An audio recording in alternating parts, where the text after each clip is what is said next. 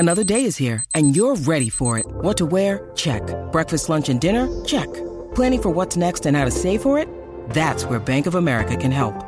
For your financial to-dos, Bank of America has experts ready to help get you closer to your goals.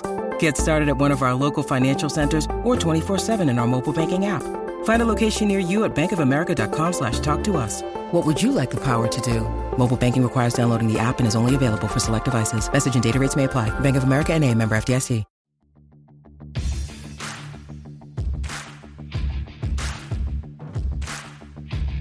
Hey, I'm Ryan Mallory, and this is my Swing Trading the Stock Market podcast. I'm here to teach you how to trade in a complex, ever-changing world of finance. Learn what it means to trade profitably and consistently, managing risk, avoiding the pitfalls of trading, and most importantly, to let those winners run wild. You can succeed at the stock market, and I'm ready to show you how. When you need mealtime inspiration, it's worth shopping Kroger, where you'll find over 30,000 mouth-watering choices that excite your inner foodie. And no matter what tasty choice you make, you'll enjoy our everyday low prices, plus extra ways to save, like digital coupons worth over $600 each week. You can also save up to $1 off per gallon at the pump with fuel points. More savings and more inspiring flavors make shopping Kroger worth it every time. Kroger, fresh for everyone. Fuel restrictions apply. Hey everybody, this is Ryan Mallory with Swing Trading the Stock Market, and today's episode should be a good one. The guy that sent me today's email, he didn't send me just one email. He didn't send me just 2 emails. Not 3. He sent me 4 emails here. 4. Sent them in a pretty quick time period too. I'm talking about like 5 days. He sent 4 emails to me, and they all were loaded with questions. So hey, he got my attention that way. I'm not saying that that's the best way to do it, but nonetheless, he's got a lot of good questions. I'm excited about answering them. He starts off the first email. This one was sent on June 24th at 2:54 p.m. He writes, "Hello, Ryan. First off, I like the podcast a whole lot. Second, I'm actually a Florida redneck in real life, so if you could, I would like a West Coast tennis coach's name. You know, the dude with the orange tan and the sweater tied around his shoulders. The guy that is having an affair with the nerdy Silicon Valley guy's hot wife. Heck, just call me Fabio." Well, I've already used Fabio in a past episode, so I'm going to go with Bryce Harper. No affiliation with anybody in particular. Just, we're going to call him Bryce Harper. That sounds like a name that would be like a West Coast tennis coach name. Bryce Harper. Anyways, Bryce continues with, "I am just getting into swing trading and haven't risked a single dollar yet. The market is just awful. I wish these paper trading platforms could simulate a market that is suitable to swing trading, and so I could just test out what I have been learning. I know I should be sitting on my hands right now, and that is what I am doing. It is just that I would like to have better conditions in this market so that I can see if I can apply what I am learning and see some success. Oh well. How about something to read? Got a list of essential reading for people new to trading? I already read a book I got off of Amazon. It was basically an introduction to swing trading. I'd kind of like a book that focuses mainly on technical analysis. I think my time right now would be better spent learning about that. Anyhow, keep up the podcast. I like your style, Bryce." Now, that was just the first email. So we're going to address each of these emails. Hopefully I can make this all into one episode. If not, I guess I'll just carry it into 2. But before I answer this question along with the other emails, what am I drinking? Well, back when I took a trip to Blue Ridge Mountains earlier this month, I picked up a bottle of Smoke Wagon Small Batch Straight Bourbon Whiskey. It's out of Las Vegas, Nevada H&C Distilling Company. This one has a 50% alcohol, 100 proof. Awesome looking bottle. I mean, if you were judging this thing by the bottle alone, this thing deserves like a 10 out of 10. It's a really cool bottle. Looks like something that you would see in an old-timey bar back in the days of when Marty McFly went back to the future and was in the wild, wild west. He goes into a bar. This is the kind of bottle they'd probably be pulling out. Nonetheless, nice, rich brown color. Very beautiful. To the nose, oh yes, this has vanilla. This has caramel. I mean, it is a very, very sweet and succulent smell. Now, to the taste, you still pick up on that caramel flavors, maybe even a little bit of a honey flavor to it. I mean, it's really, really nice. There's a little bit of a rye to it, but boy, that one hits just right on the finish too.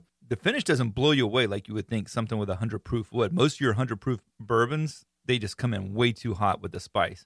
But the ones that can balance it out with the incredible flavor, those are the ones that you want to have. And this one does an immaculate job of balancing both of those things out.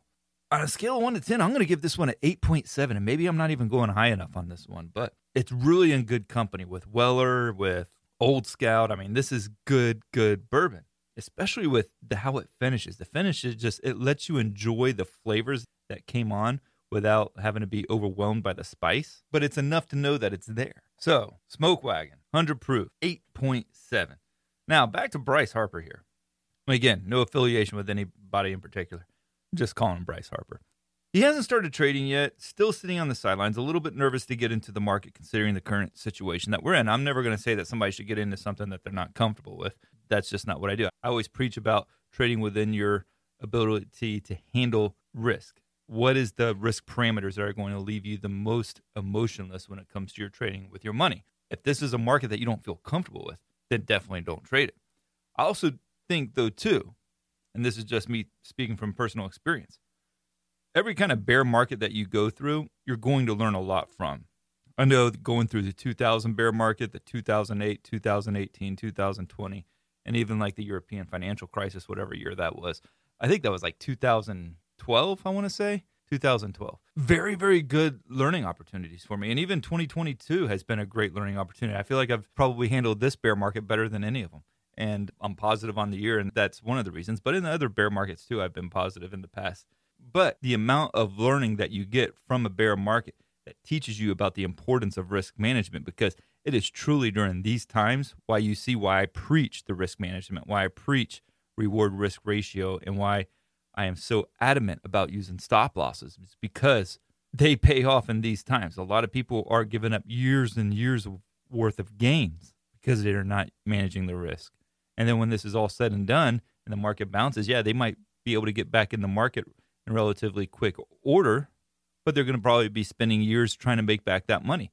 For me, when it comes to a bear market, I want to come out of the bear market better than when I went into it, so that when the bull market does come back around, I'm adding to my portfolio at all-time highs rather than digging myself out of a hole that was self-inflicted. So I do think experiencing bear markets is good, because I think one of the big things that a lot of people weren't prepared for are the new traders that started right after the whole COVID crisis, when the market sold off big time, it crashed, and then everybody started jumping in with the free stimmy money that was coming their way. And then you had all these people with false impressions about what the market's like because it just went skyrocketing higher. But that is not a typical year like what we saw during 2020 and what we saw in 2021, where it just kept going up day after day after day. That's not typical of the stock market. There's usually retracements, there's rallies, followed by more retracements, followed by more rallies. There's a give and take. And so traders go from 2020 and 2021 just being like, you can't lose, you can't do anything wrong, to just getting slapped across the face in 2022 and losing everything they have. Now, had some of those people dealt with a bad market before, a bear market, or just any kind of market where there was even just like a 5 to 10% retracement, they would have experienced what it was like to deal with a very problematic market at times, even if it was just for a short period of time.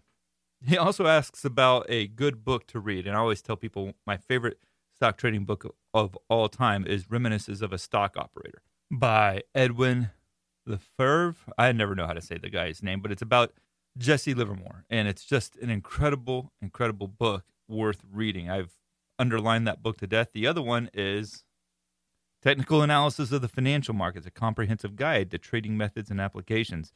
This one is by John J. Murphy, and this is a very, very boring book, but it's a very, very good book. And I think every time I look at it, it drops more and more in price. I think back in the day when I bought it, it was $110 or so. I paid list price for it, and now it's at $24 on Amazon. So that's really, really incredible. In fact, I think I was telling somebody earlier today what the name of the book was, and I had to make sure I was saying it right. And I think it was $30. So like within just 24 hours, it dropped another $6. So that's going to be email number 1. Email number 2 by Bryce was sent later that day, June 24th at 6:50 p.m. And Bryce continues to add to his first email by saying, okay, my first email was short on questions, so here are a few. Well, we got a couple. I think I have heard you say high volatility stocks are very risky, but have also heard you say that high volatility stocks have good swing trading opportunities. I may have misheard you, but I am confused. Nonetheless, clearly there is a happy medium or a sweet spot. Where is that at? Second, I would like to know what a perfect swing trade looks like, what a good swing trade looks like, what a meh swing trade looks like. Did I say that right? Meh. A really bad trade setup looks like, and that you would be an utter fool for entering into. I am creating a checklist for swing trade entries, and these are just a few of the things that I am considering. Maybe you are beyond the need for a checklist, but as a new swing trader, I think I need a checklist to keep handy to ensure I am not entering into losing situations. What are some of the things that you would put on a new swing trader's checklist? All right.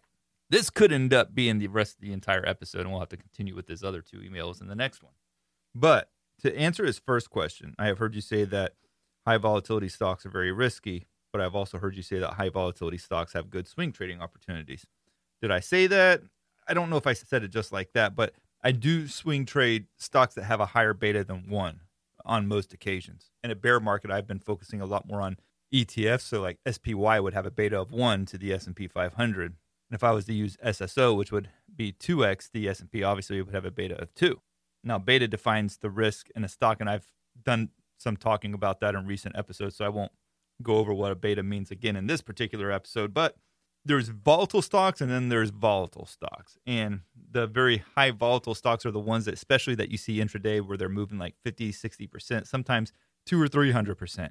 Okay, that's a very high volatile stock. That's extremely risky because it can pull back 20% on a 1-minute chart and not even think twice about it before it rips 40% from there on the next 1-minute bar. It's just there's that much volatility. So you're trying to manage risk when a stock is having swings of 20 or 30% on a 1 or 5-minute chart. Very, very, very difficult. It can be difficult if it's doing that within just a week or a day, much less doing it on intraday candles. So those are kinds of stocks where they're so volatile that you can't even manage the risk. We saw that back in January of 2021 with GameStop. The stock was moving up 100+% a day at times. How are you going to manage the risk on something like that? And that's why so many people wipe themselves out trading stocks like GME and trading AMC or trading options, which are extremely volatile. But I do like a certain level of volatility that's more than what the indices are going to provide. Otherwise, I would just trade the indices. So if I can get a beta of 1.5 or even 2, that's fine with me. That's probably also why you don't really see me trade a stock like Walmart or some of your staples or your utilities as much as I do, say, a tech stock or a discretionary stock or an energy stock, because they tend to have a little bit bigger price moves, but the price moves aren't such that they're like some kind of crappy penny stock or GME where they're just moving just crazy amounts each and every day and you're just fighting with the crowd to try to get in and get out. So that's the happy medium / sweet spot. Second, he wants to know about what a perfect swing trade looks like, what a meh swing trade looks like, and what a bad swing trade looks like. Well, I think a bad swing trade is anytime you're not using a stop loss. That's automatically a bad. I actually think that you can have a stop loss in place and you can have a plan for the trade to know when you're going to get out before you ever get in, but have a crappy charting pattern that you're trying to trade off of, and it still be better, actually far better, than an incredible trade setup or pattern that you're trading off of, but you lack any kind of risk management on that trade, like a stop loss or just knowing where you're going to get out before you get in. That's how important the risk management is. So if I'm talking about a bad trade setup, that would be it. I would also probably say what I was just mentioning earlier on his second email about chasing after these high flyer stocks that are moving 200 or 300% or trading penny stocks. Every one of those are going to be bad trades because it's very difficult to manage the risk. So much of what defines a good trade setup versus a bad trade setup is going to come down to how are you managing the risk. And another bad trade setup example would be one where you're taking like a 20 or 30% stop loss.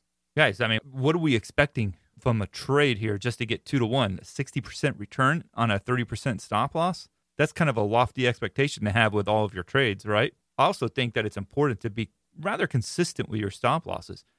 I mean, some people might go like 20% on one trade and 2% on the next trade in terms of their stop losses. Well, that's going to create a lot of volatility. Or if you have a winning trade on the stock that you risk 2% on, that's great. It might have been incredibly well executed, but it's going to be overshadowed by the fact that you lost 20% on a losing trade. And let's not kid ourselves. We're all going to have losing trades. I talk about that all the time. Expect it. Expect to lose in the stock market. But it's how you lose that's going to determine your profitability.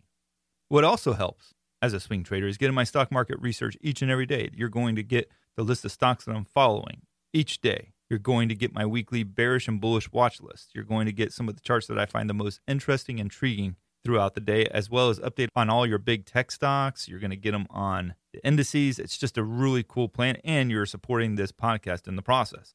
Now, what does a really good swing trade look like? Well, obviously, it's one that you're managing the risk on. But I also like, from a long perspective, I enjoy your classic bull flag breakouts. I enjoy your cup and handle plays.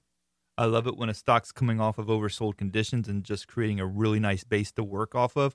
Or my favorite probably would be one where you have multiple layers of support that's being tested. Maybe you have a price level support at $100, and then you have this rising trend line that goes back a couple of years that it's pulled back to, and it's converging with that price level support at $100, and you got price at $100, and it's bouncing right off of that level. I love trading off of multiple layers of support, but it really isn't so much about one particular pattern that intrigues me about one trade over the other. Oftentimes it'll come down to what stock am I able to manage the risk best on, and then I usually go with those. So if I have a trade setup that has a reward to risk ratio of 3-to-1 versus one that has a reward to risk ratio of 2-to-1, which one do you think I'm going to go with? Going to go with the one that's 3-to-1. And he also mentions that he's keeping a trading checklist for all of his future trades. Is that necessary? Yeah, I think it's good to have notes about things that you want to have in each one of your trades. Like, for instance, did I put a stop loss in place? Did I identify the key support levels to put my stop loss below? What is the reward to risk ratio on it? What is the potential trade target before it runs into any real resistance? Those are the kinds of things that you want to be including on your checklist. There's not a holy grail trade setup that's going to ensure your success each and every time. So if you enjoyed this podcast, and speaking of enjoying podcasts, I was thinking back on my last podcast. That was probably like the first time that I looked back on a podcast and I said to myself, man, I don't really know if I really nailed that one. It just left me feeling like, man, I don't know if I was just really delivering on the content on that last podcast. I think that was episode 258. But anyways, if you guys felt like it was a little crappy, my apologies for that one. But nonetheless, I'm trying to redeem myself on this podcast and all my future podcasts. And hopefully you've enjoyed all my previous ones prior to that one. So again, if you enjoyed this podcast, make sure to leave me a 5-star review. I always appreciate those things. I do read your reviews. They provide a lot of encouragement to me, because oftentimes I'm doing these podcasts late at night when sometimes I'd rather be in bed sleeping, because I'm a trader. I trade every day, so that's my primary focus. So when I'm doing these podcast recordings, I'm doing them fairly late at night. And so I appreciate those heartfelt reviews. And make sure to keep sending me your questions, Ryan@SharePlanner.com, and I will get to them and I will make episodes out of them. So thank you to Bryce for the excellent email. And I guess we'll be continuing with him next week.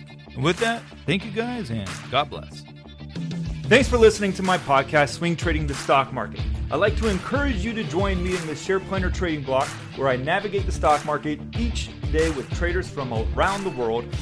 With your membership, you will get a 7-day trial and access to my trading room, including alerts via text, email, and WhatsApp. So go ahead, sign up by going to shareplanner.com/trading block. That's www.shareplanner.com/trading block. And follow me on SharePlanner's Twitter, Instagram, and Facebook, where I provide unique market and trading information every day.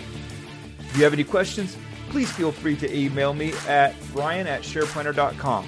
All the best to you, and I look forward to trading with you soon.